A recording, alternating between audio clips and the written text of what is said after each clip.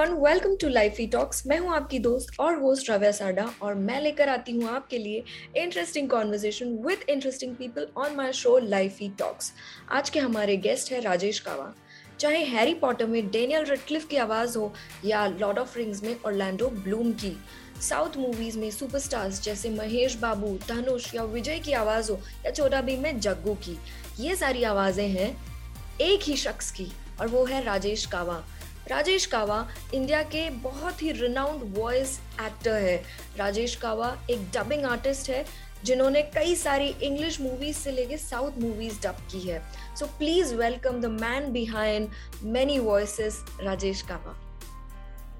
Hello Rajesh ji, welcome to my show Lifey Talks. कैसे हैं आप? मैं बहुत बढ़िया हूँ Ravya ji, thank you so much. पहले तो मुझे आपने अपने प्लेटफॉर्म पे बुलाया, वाकई मैं तहे दिल से शुक्रिया कहता हूँ। Thank you so much. Thank you for joining us. But Rajesh ji, इससे पहले हम शुरू करें, can we start can you introduce yourself to the audience? जी नमस्ते, मैं हूँ राजेश कवा। मैं एक वॉइस एक्टर हूँ। अब बहुत ही आम भाषा में अगर मैं कहूँ तो लोगों के जहन में तत्काल कोई ये चीज नहीं आएगी कि वॉइस एक्टर क्या होता है। तो एक ये तो सोचेंगे कि ये क्या मिमिक्री आर्टिस्ट होंगे। नहीं, रेडियो में काम करते होंगे। ये दो चीजें आती है आवाज को लेकर ध्यान में, और कुछ नहीं आता। तो मैं आप लोगों को ये बताना चाहता हूँ कि रेडियो पर जो बोलते हैं वो है आरजे, मिमिक्री करते हैं वो मिमिक्री आर्टिस्ट हैं। हम जो हैं वॉइस एक्टर्स हैं। हम अपनी आवाज देते हैं अलग अलग किरदारों को, फिल्मों में, कार्टून, एनिमेशन, हर जगह प्रकार प्रकार के जो भी हैं, हर जगह प्लेटफॉर्म पे। तो हम लोग वॉइस एक्टर्स हैं। और हम लोग एक भाषा से दूसरी भाषा में जो आप तक जो चीजें पहुंचती है, लोकलाइजेशन जिसको कहते हैं, उसमें आवाज देते हैं। तो मैं हूँ voice actor. Okay Rajesh ji, आप इंडिया के सबसे फेमस वॉइस एक्टर है। अगर ऑडियंस यहाँ गूगल करेगी वॉइस एक्टर्स इन इंडिया तो लीडिंग लोगों में सबसे पहले आपका नाम आता है। And when it comes to dubbing और voice overs for the male voices, you are the first choice. So when and how did you choose this as a career? ये कहानी है, मैं आपको बताऊं। मैं पहले तो कट टू कट अगर फ्लैश में जाऊं तो मैं 1997 मैं 12th में था। मैं 12वीं में पढ़ रहा था मुंबई कॉलेज में। और 12वीं 12th के बाद मैंने इंटर कॉलेज कंपटीशन, ड्रामा और सब एक्टिंग करता था मैं एज एन एक्टर। मैं गुजराती हूँ और मुंबई में गुजराती थिएटर काफी रिच है। तो मैंने 12th के वेकेशन से ही मैंने गुजराती थिएटर में जो बैक स्टेज वाला जो काम होता है, जिसको आम भाषा में लोग अगर समझेंगे स्पॉट बॉय वाला काम, तो बैक स्टेज वाला वो जो काम होता है गुजराती थिएटर में, वो करना शुरू कर दिया। 1997 की बात कर रहा हूँ। कुछ थिएटर में, कुछ प्लेस में मैं काम भी किया as an actor, Gujarati serial film. ये चला सिलसिला 97, 98, 99 तक। उसके बाद मैंने एक रैंडम कॉल के जरिए डबिंग में आया। और मुझे पता भी नहीं था क्या है, लेकिन हाँ इतना पता था कि अपनी ही ये काम से जुड़ा हुआ कोई चीज है, अपनी लाइन की कोई चीज है। तो फिर धीरे धीरे करना चाहा, सीखना चाहा, उसमें उतरना चाहा, लोगों को देखकर काफी कुछ चीजें सीखनी चाहिए। तो वैसे डबिंग शुरू हुई। लेकिन डबिंग शुरुआत करने के बाद भी लगभग 1 आध साल तक मेरा पहला प्यार एक्टिंग ही था। मैं गुजराती थिएटर में काफी व्यस्त था। लेकिन वॉइसिंग का ये जो समंदर है डबिंग का, जितना गहरा गया मुझे पता चला कि अरे बाप रे, काफी चीजें हैं। कार्टून से लेकर अंग्रेजी फिल्मों से लेकर डिस्कवरी टाइप के नरेशन जो आते हैं शोज में, वो कमर्शियल एड्स, रेडियो ड्रामास, कितनी चीजें हैं। बस आप देखते जाएं। तो फिर वो जैसे मैंने सब कुछ करीब से देखा, तो फिर मैं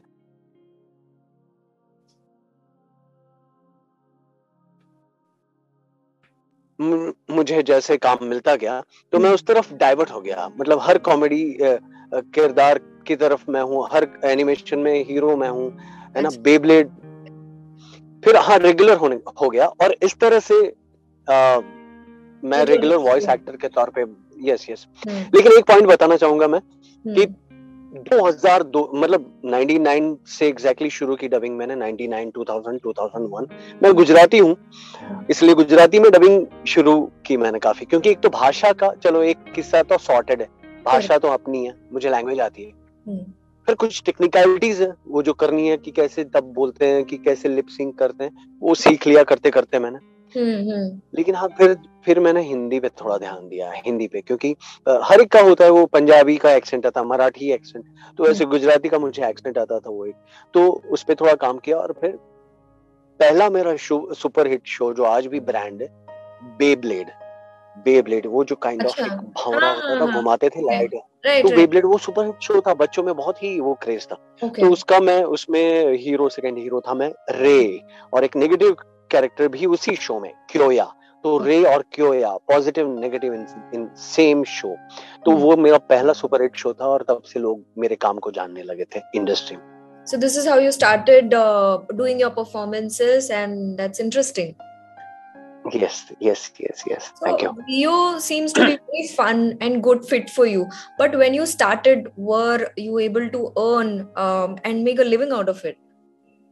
क्योंकि मुझे ऐसे लगता है आज भी इंडिया में ऐसी धारणा है कि वॉइस एक्टिंग जैसे प्रोफेशन में क्या पैसा कमाएगा आदमी. So if you can clear these thoughts. Yes. मैं बहुत अच्छे शब्दों में मैं क्लियर करना चाहूंगा, आप लोगों को बताना चाहूंगा कि आवाज को लेकर सिर्फ एक ही काम पता था लोगों को, आरजे बनना. वो बात 100% सही है, लेकिन वो कुछ सालों पहले तक था. अभी आवाज को लेकर, जैसे कि मैं वॉइस एक्टर हूँ, वैसे आप भी वॉइस एक्टर बन सकते. वॉइस एक्टर आज की तारीख में नाम, काम और पैसा तीनों कमा रहा है. उनके पास काम भी है. काम तो आप देख ही सकते हैं, जैसे अगर मैं ऐसे गिनाऊं तो 12 से 15 कार्टून चैनल्स हैं.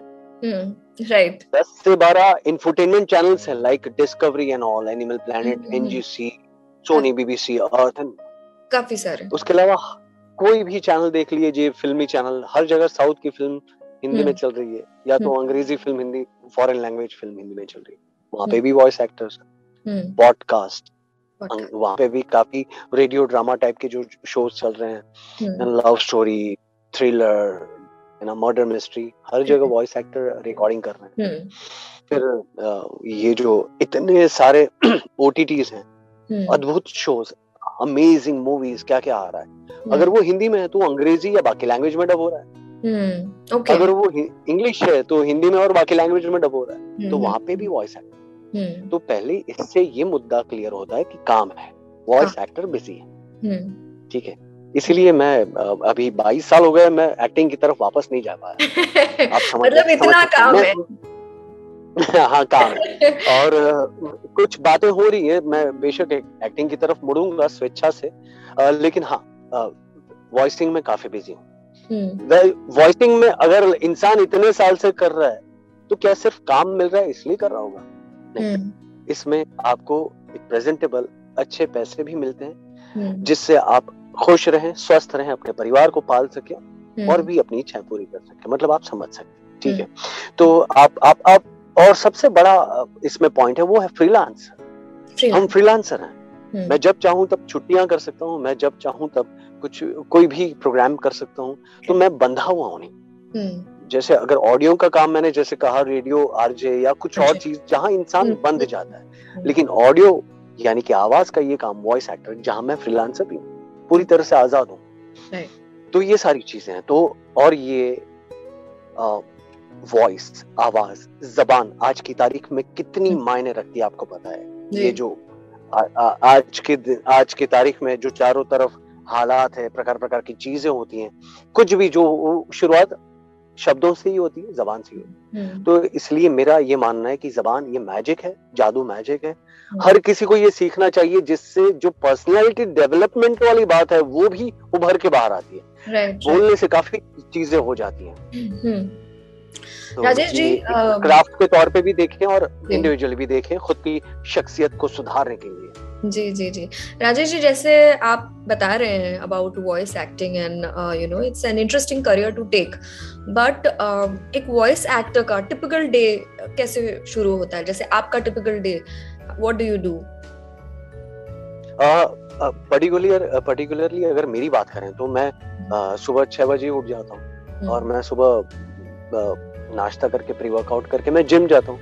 मेरी आदत रही है सालों से, तो थोड़ा थोड़ा मैं वर्कआउट करता हूँ जब भी वक्त मिलता है. उसके बाद मेरी रिकॉर्डिंग होती है लगभग 10 बजे के आसपास से, मुंबई शहर में अलग अलग स्टूडियोज में. तो हर रोज लाइन अप होता है. लेकिन हमारी रिकॉर्डिंग कैसी होती है, कुछ कुछ घंटों की होती है, जैसे सुबह 10 से 1 है, उसके बाद लंच ब्रेक है, और फिर मैं शायद 2 बजे से किसी और स्टूडियो में हूँ, 2 से 5 है या 2 से 4 है, फिर 4 से 8 है, ऐसे अलग अलग टुकड़े में।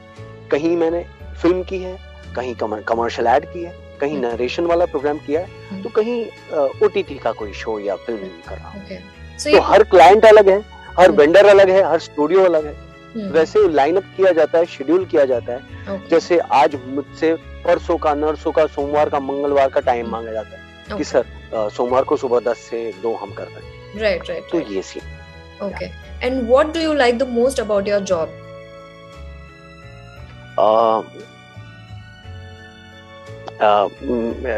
बाकी लोगों का नजरिया अलग हो सकता है, लेकिन मैं बहुत एकदम साफ नजर से कहूँ और साफ दिल से कहूँ तो मैं थिएटर से जुड़ा हूँ, एक्टिंग से जुड़ा हूँ। तो जो परफॉर्मेंस होती है, अलग अलग किरदार निभाने को मिलते हैं, और आज की तारीख में इतने किरदार अलग अलग, जैसे स्पेशली नेटफ्लिक्स और अमेज़न और बाकी शोज में होते हैं, इतनी सीरीज होती है, तो वहां कभी मैं नेगेटिव कर रहा हूँ, एकदम खूंखार, हार्डकोर, साइको, सन की, तो कहीं मैं कॉमेडी कर रहा हूँ, पागलपन, मैडनेस, तो कहीं मैं बहुत ही जेंटलमैन टाइप का बंदा कर रहा हूँ। तो वो अलग अलग जो चीज मुझे परफॉर्म करने को मिलती है, और हम तत्काल उस कैरेक्टर में घुसते हैं, स्विच हो जाते हो उसमें बाहर, हाँ स्विच हो जाते हैं और तुरंत बाहर आ जाते हैं। मैं सुबह ये कर रहा था, सुबह हो सकता है कि मैं एकदम कॉमेडी कैरेक्टर कर रहा हूँ, like Dopinder from Deadpool. Pool भाई, क्या पुल भाई आप बात ही ऐसी करते हो, पुल भाई नौकरी हो तो आपके जैसी हो, पुल भाई छोकरी हो तो आपके जैसी, मतलब आपके जैसी, मतलब आपको जैसी मिलती है वैसी, पुल भाई, बाकी हमको तो क्या ऐसे हमारा तो जूता घिस गया भाई। तो ये किरदार है जो कॉमेडी कर रहे हैं, हंसते खेलते, तो ये हो। और आफ्टरनून में कोई आप इंटेंस कैरेक्टर भी कर रहे हैं, नहीं भाऊजी, सिर्फ आपकी उम्मीदें पे खरा उतरने वाली बात नहीं है, तो ये चीज भी हो सकती है। तो वो पागलपन है एक्टिंग का। और शाम को कुछ हम कर रहे हैं, इमोशन कैसे लेके जाते हैं आप? वो तो सालों का अनुभव है, और हाँ कलाकार तो है ही अंदर, हर वॉइस एक्टर में की वजह से भी है ये। 100% एक्टिंग में मुझे ये बहुत ही काफी एक्टिंग और वॉइस एक्टिंग जो ड्रामा है, एक दूसरे के पूरक हैं, एक दूसरे के बिना अधूरे हैं। एक्टिंग में एक्टिंग चाहिए, वॉइस एक्टिंग में भी वॉइस एक्टिंग चाहिए, डबिंग चाहिए, है ना, वॉइस उसमें भी एक्टिंग चाहिए, तो दोनों में वो चीज जरूरी है। और हाँ मेरा रूट वो है, थिएटर है, तो वो एक्टिंग को मैं बहुत ज्यादा तवज्जो देता हूँ, बहुत ही ज्यादा मायने रखता हूँ। और जैसे मैंने कहा, सुबह कुछ अलग, दोपहर को कुछ अलग, रात को कुछ, शाम को कुछ एकदम ही अलग। जैसे छोटा भीम का जग्गू भी हो सकता है, करेक्ट, वो तो अलग ही आवाज है। जैसे हमेशा सारी चीजें मशीन से नहीं होती है। मैं ना जग्गू बंदर हूँ ढोलकपुर से, तो ये अलग ही प्रकृति आवाज, ये अलग ही प्रकार है। तो ये चीज है, तो रंगीन दिन होता है हमारा, हर प्रकार के रंग हैं, कलरफुल। हाँ, आपने बताया अभी कि आपको बहुत ज्यादा क्या पसंद है अपने जॉब के बारे में। अब आप ये बताइए आपको क्या नहीं पसंद है। There must be something that you don't like about this job. Anything? हाँ, मतलब मैं आपको बताता हूँ, पसंद नहीं वाली चीज नहीं, बहुत जरूरी चीज है, लेकिन हाँ ये एक्चुअली ना वेंडर को पसंद है, ना साउंड इंजीनियर्स को पसंद है, ना वॉइस एक्टर्स को पसंद है, किसी को जो, लेकिन ये है, प्रोसेस है, जरूरी चीज। जैसे करेक्शंस, एक बार जो बेहतरीन चीज करके दी है तो उसमें करेक्शंस आते हैं, जेन्युइन करेक्शन हमेशा एक्सेप्ट किए जाते हैं, लेकिन कई बार ऐसे करेक्शन होते हैं कि नहीं यार, मतलब ये भी ठीक है, बढ़िया है, तो इसको क्यों ये करना पड़ेगा, लेकिन करना पड़ेगा क्योंकि वो क्लाइंट की डिमांड है। तो करेक्शंस जो आते हैं, कभी शब्द चेंज किए जाते हैं, कभी लाइन चेंज की जाती है, कभी कहा जाता है कि ये अनक्लियर है, लेकिन वो क्यों अनक्लियर है, उसके पीछे भी कुछ वजह होती है कि यहाँ थोड़ा ये तो क्या कर रहा है, हाँ ये क्या कर रहा है, तो वो कर रहा ही बोलेंगे, ये तो क्या कर रहा है, तो कर रहा है बोलेगा वो किरदार, तो वो सुनने वाले जैसे आप या बाकी ऑडियंस है, उनको लगेगा ये डबिंग लग रहा है यार, मजा नहीं आया। जब वो नेचुरल लगे तभी ये क्या कर रहा है, हाँ करने को बोला था, करने को बोला था, बोला तो तुझे करने को बोला था क्या, तो वो कहीं ना कहीं वो खटकती है चीजें, तो इस वजह से शायद अनक्लियर रखा गया। लेकिन हाँ चैनल का या जो भी क्लाइंट है उनका वो होता है कि नहीं यहाँ क्लियर चाहिए, तो हमें करना पड़ता है। तो ये एक चीज है जो हमें इतनी पसंद नहीं है, लेकिन हाँ ये काम का एक हिस्सा है, इसलिए हम करते हैं। बाकी मेरी एक दिक्कत है, मैं टाइम भूल जाता हूँ कई लोगों के तो वो मुझे परेशानी होती है कि मैं कई बार वक्त देने के बाद भूल जाता हूँ, या तो एक साथ दो जगह वक्त दे दिया है, क्योंकि नोट करना हम भूल जाते हैं। क्योंकि हम जैसे आपका फोन आया, आप मुझसे कोई डबिंग के लिए टाइम मांग रहे हैं, और तब मैं रिकॉर्डिंग में हूँ, और तो मैं किसी किरदार में हूँ, किसी मूड में हूँ। हाँ थर्सडे, ओके थर्सडे, हाँ 4 से 7 करेंगे, ठीक है, ठीक, ओके, थैंक यू, बाय। याद है लेकिन याद नहीं है, जहन में है लेकिन पूरी तरह कहीं उतारा नहीं है। तो कहीं किसी और से बात कर रहे हैं, काम खत्म हो रहा है, और थर्सडे तू करेगा ना भाई, 3 बजे से शाम तक कर रहा है तू, हाँ थर्सडे कर 3 बजे से, तो उसको 4 से 7 दिया और यहाँ 3 से 8 दिया है, तो मैं दोनों जगह कैसे हो सकता हूँ? तो ये चीजें जो कभी कभी गलतियां हैं, जो मुझे खुद की गलती है, पसंद नहीं है, लेकिन हाँ तो ये पर कभी ऐसा हुआ है, जैसे आप बता रहे हैं कि करेक्शंस की वजह से कभी किसी वेंडर या क्लाइंट ने ऐसे कहा है कि मजा नहीं आ रहा? नहीं, मतलब ये सबके अब अलग अलग जो एंगल्स होते हैं कहने के, सुनने के, समझने के, लेकिन हाँ फाइनली तो जो वेंडर की, क्लाइंट की डिमांड है वही पूरी होती है। And I am directors actor, and I am, जो मुझे हायर किया गया तो मैं उनको जो चाहिए वो दूंगा पूरी तरह से, लेकिन मुझे जो सही लगता है शायद मैं भी वो भी दे दूंगा, एक बार ऑप्शन दे दूंगा, उनको रखना है रखें, ना रखना है ना रखें। तो ये भी एक नजरिया होता है वॉइस एक्टर के जरिए। लेकिन नहीं, आजकल वॉइस एक्टर को जो प्रोड्यूसर्स हैं, डबिंग डायरेक्टर्स हैं, बहुत पूरी तरह से साथ देते हैं, संभालते हैं, और डबिंग डायरेक्टर्स का जो पॉइंट ऑफ व्यू है, नजरिया है, बहुत ही जबरदस्त होता है। लेकिन टीम वर्क है तो सबको ये माना जाता है कि हाँ आप क्या सोचते हैं, मैं क्या सोचता हूँ, इसलिए राय ली जाती है। लेकिन आफ्टर ऑल ये किया जाता है प्रोडक्ट के, फिल्म के, सीरीज के अच्छाई के लिए। Right. So you must be meeting every day different people, reading different scripts. कई scripts आप पढ़ते हैं, जैसे आपने बताया सुबह कोई और रोल कर रहे हैं तो शाम को कोई और किसी और की आवाज में आप बात कर रहे हैं. But have you ever got rejected? मान लो आपने कई बार ऑडिशन दिए हैं, अब तो आप बहुत बड़े लेवल पर हैं, तो बट मान लो ऑडिशन दिए हैं, isn't it frustrating sometimes to get rejected, and how should one handle this feeling of rejection? मैं आपको बताऊं, मेरा पहला जो ऑडिशन था 1999 में, जो मैंने गुजराती एनिमेशन के लिए था, उसी में मैं रिजेक्ट हो गया था जोर से बहुत। वो अलादीन के एनिमेशन के लिए था, अलादीन के कैरेक्टर गुजराती में करना था। तो वो तभी मैंने सोचा कि अरे ये तो कुछ अलग चीज है, ये तो मुझे करना पड़ेगा, सीखना पड़ेगा, मुझे क्यों नहीं आता है। तो आज की तारीख में जो ऑडिशंस लिए जाते हैं, अभी यहाँ ये चीज नहीं देखी जाती कि मैं वो कर पाऊंगा या नहीं, मुझे वो आता है क्या नहीं। यहाँ पे वो किरदार जो है XYZ, उस पे मेरी आवाज जाएगी कि नहीं, उस कैरेक्टर के लिए मेरी आवाज, मेरा जो जोन है, स्टाइल है, या वॉइस टेक्सचर है, एज ग्रुप है ना, ये मैच होता है कि नहीं, इसके लिए ऑडिशंस किए जाते हैं। और उस वजह से कि नहीं शायद बहुत बेस चाहिए, या यंग चाहिए, नहीं अलग चाहिए, या कुछ अलग, है ना, तो उस वजह से शायद रिजेक्शन होता है। और ये हमें पूरी तरह से स्वीकार है आज की तारीख में, क्योंकि कई बार ऐसा भी हुआ है जहां मैंने ऑडिशन दिया है और मुझे जरा भी उम्मीद नहीं थी, वहां अप्रूवल भी आया है। तो हाँ, तो नजरिया होता है सिलेक्शन कमेटी का, टीम का, चैनल का, तो कुछ भी अलग हो सकता है। लेकिन हाँ, कुछ एपिसोड या कुछ सीन्स करने के बाद हमें लगता है कि ना, इन्होंने करेक्ट सोचा है।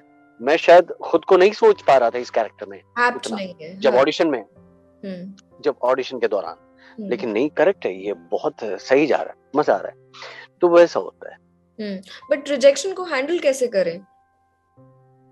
रिजेक्शन को, सच कह रहा हूं, मैंने जैसे आपको बताया, हम काम कर रहे हैं, रोज कर रहे हैं, तो एक रिजेक्शन से ऐसा नहीं कि मैं घर बैठ जाऊंगा या मेरे पास काम नहीं, मैं काम रोज कर रहा हूं, तो आपका मन जो है और आपका दिल और दिमाग वो लगातार बिजी है, आप काम कर रहे हैं। तो ऐसे कोई वैसे खालीपन नहीं आ गया जीवन में कि अब मैं क्या करूं, मुझे रिजेक्ट कर दिया गया, तो मेरे लिए कुछ लाओ, हाँ,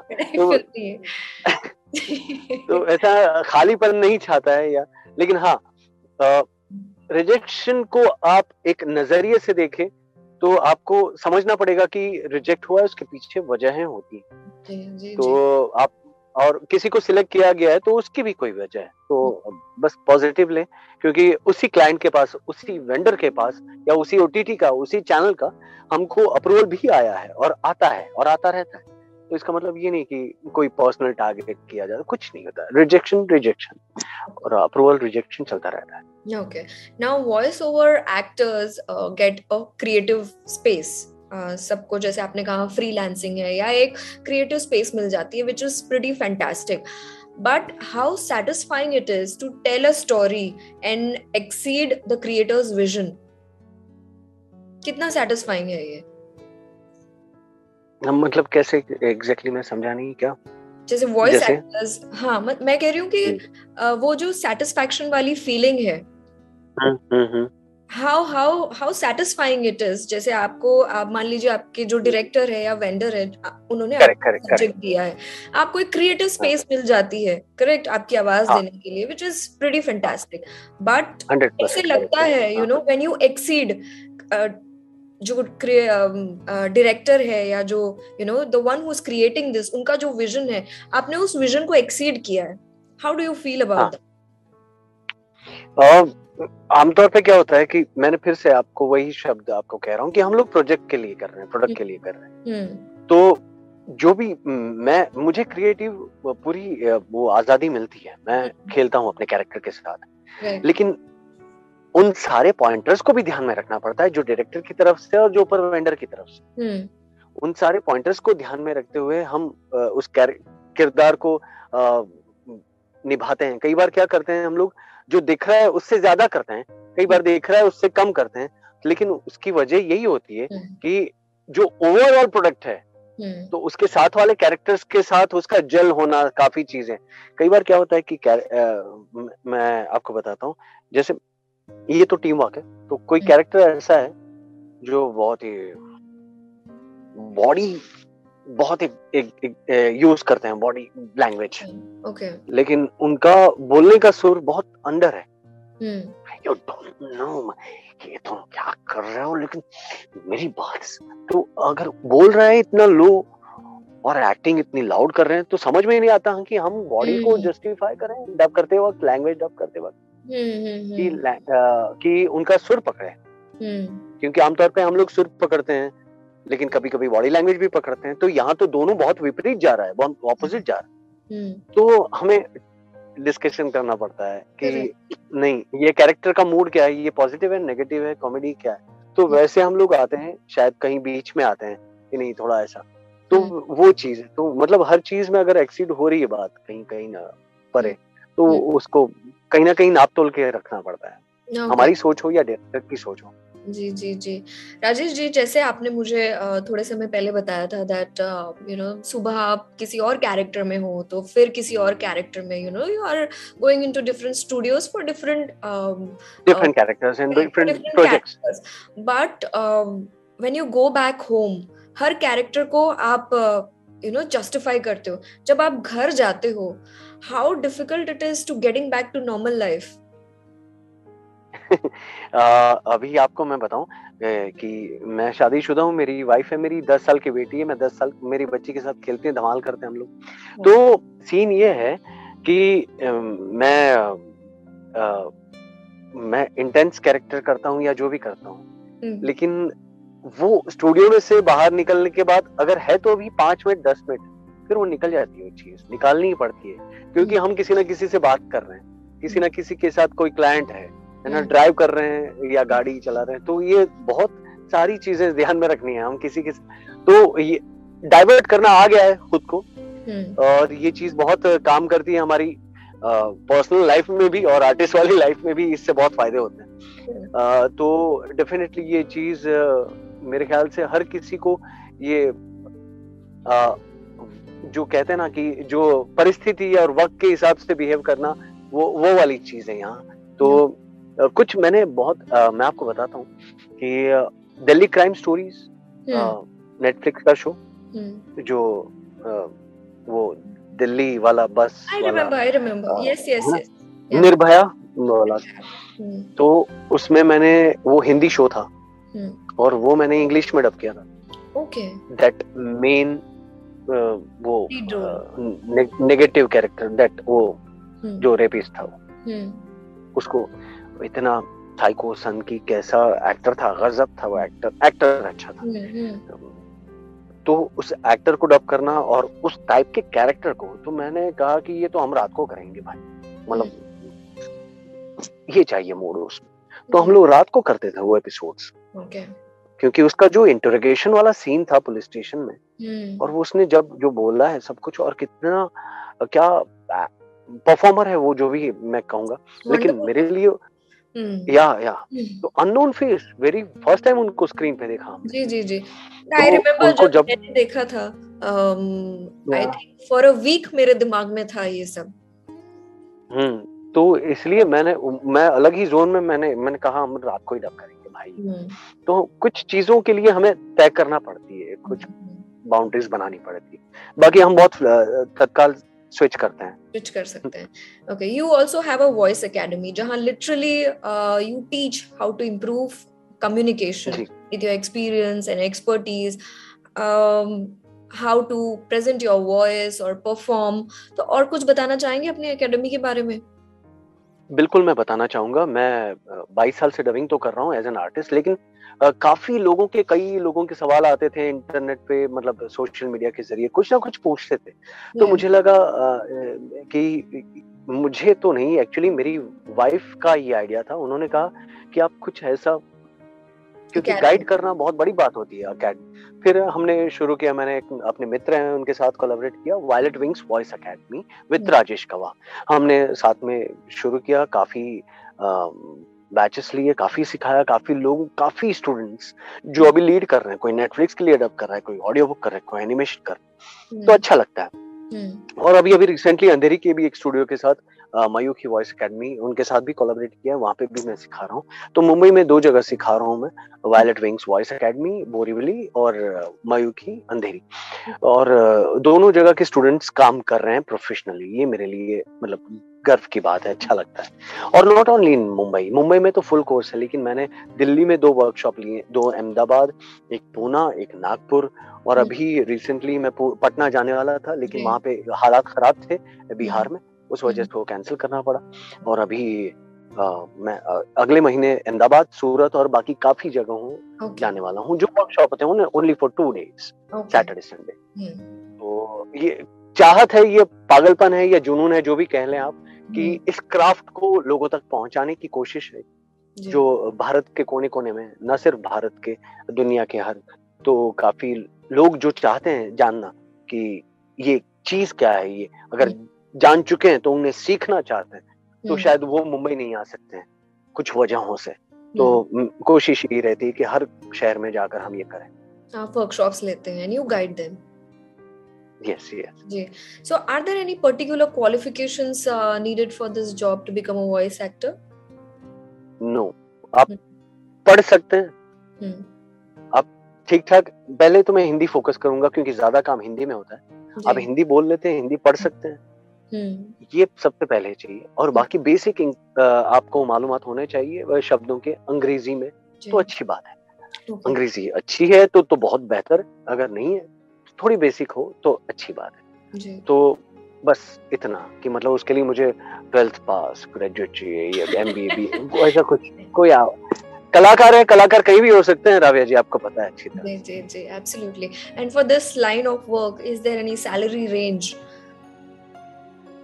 नहीं, ये पूरी तरह से, जैसे मैंने कहा, फ्रीलांस वाला काम है, तो अनुभव के हिसाब से, किरदार के हिसाब से, और जो काम है उस हिसाब से हर जगह अलग पैसे हैं। तो मैं किसी एक अमाउंट को कह के या एक रकम कह के मैं लोगों को दिमाग में सपने नहीं बनाना चाहता, और ना ही उनको किसी गलत दिशा में धकेलना चाहता हूँ, क्योंकि हर किसी चीज का अलग काम है। उदाहरण के तौर पे मैं आपको बता दूं, मैं कोई फिल्म कर रहा हूँ, वो फिल्म में मैं हीरो डब कर रहा हूँ, वो फिल्म अगर मैं DVD रिलीज के लिए कर रहा हूँ, तो उसको मैं 2.5 घंटे में कर लूंगा, और उसके पैसे भी मुझे इतने मिलेंगे। उतने मिलेंगे। वो अगर मैं अगर करूंगा टेलीविजन के लिए, सैटेलाइट के लिए, तो उसको करने में मुझे 5-6 घंटे लगेंगे, 6 घंटे 8 घंटे, और उसके पैसे ज्यादा होंगे। OTT के लिए होगा तो शायद 10-12 घंटे लगेंगे और पैसे होंगे। थिएटर रिलीज फिल्म है वो ही फिल्म, तो मुझे वो करने में लगभग 15 से 20 घंटे लग सकते हैं। वही किरदार हीरो, और उसका वो फीस भी, रेम्यूनरेशन भी अलग होगा, क्योंकि सबका माध्यम अलग है, पहुंच अलग है, सबकी रीच अलग है। तो ये चीज है, ये हर एक चीज में ये लागू होता है, फिर वो एनिमेशन हो या OTT हो या audio books. Correct. So fantastic. Rajesh ji, we have come to end of our discussion. जाते जाते, is there any piece of advice you would like to give to people who want to enter in this field? Definitely मैं कहना चाहूंगा सभी को, जो भी पहले तो उनको ही नहीं जो सिर्फ एक वॉइस एक्टर बनना चाहते हैं, मैं तो जो भी ये रैंडम भी कोई देख रहा है उनको भी कहना चाहूंगा कि आज की तारीख में बोलना और सुनने का पावर भी खत्म हो चुका है लोगों में।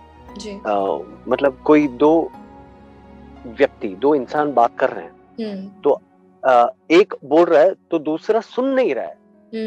70-80% आज की तारीख में वो ये सोच रहा है कि इसका खत्म होने के बाद मैं क्या बोलूंगा। ओके, ठीक है, तो जो लिसनिंग पावर है लोगों को सुनने का, कि मैं सुनूं और रिएक्ट करूं, वो खत्म हो चुका है। सुनने के लिए नहीं सुन रहा है, जवाब देने के लिए सुन रहा है। हाँ, जवाब देने के लिए भी नहीं, मतलब इनका खत्म हो जाए। हाँ, तो मैं वही कह रहा था, मतलब वो तैयार है अपनी चीज के साथ, तो उनको वो सोच रहे होते हैं कि मैं अगला क्या कहूंगा, इनका खत्म हो जाए बस। तो वो लिसनिंग पावर भी खत्म हो गया है। तो मेरा कहना यही है कि सबको वो पावर को बढ़ाना चाहिए सबसे पहले, और बोलने की क्षमता को बढ़ाना चाहिए। फिर वो आप ये काम करना चाहते हैं तो भी, नहीं करना चाहते तो भी, क्योंकि ये आपके व्यक्तित्व का, एक शख्सियत का, पर्सनैलिटी का बहुत बड़ा हिस्सा है। और अगर आप ये काम के तौर पे करना चाहते हैं तो बहुत बेहतर बात है, बहुत अच्छी बात है, क्योंकि अभी ये जो काम है वो पूरी तरह से बढ़ गया। ना सिर्फ हिंदी, अंग्रेजी, तमिल, तेलुगु, कन्नड़ा, मलयालम, पंजाबी, गुजराती, हर लैंग्वेज में होता है, क्योंकि रीजनल डिमांड है चैनल का और सबका। उसके अलावा सबसे पहले आप अपनी भाषा पे काम करें, हिंदी पे काम करें, वॉइस एक्टिंग पे काम करें, ड्रामा पे काम करें। उसके बाद वॉइस मॉड्यूलेशन, यानी कि आवाज बदलने वाली जो चीज है उस पे काम करें। और उसके बाद आप सोचें टेक्निकलिटीज, कि मैं हेडफोन पहनूंगा, हाथ में स्क्रिप्ट होगी, सामने वीडियो होगा, और 3 चीजें मैं कैसे कर पाऊंगा या कर पाऊंगी। तो वो टेक्निकलिटीज वो सबसे आखिर में, वो बाद में सोचें। सबसे पहले जरूरी है language and acting, voice acting, इस चीज पे काम करें। फैंटास्टिक राजेश जी, बड़ा मजा आया आपसे सुनकर, एक अलग ही इंसाइट मिला है। And thank you so much for joining us on Lifey Talks and sharing your journey. जो भी आपने एडवाइस दिया है, होप ऑडियंस कुछ सीखे और हमें बेनिफिट मिले, हम सभी को बेनिफिट हो इस एडवाइस से। So thank you so much again, it was wonderful having you. Thank you so much, मुझे भी बहुत अच्छा लगा इस प्लेटफॉर्म पर आकर, और मैं बस यही चाहता हूँ कि आपके जरिए मैं और मेरा ये क्राफ्ट है ये काफी लोगों तक पहुंचे। Thank you so much.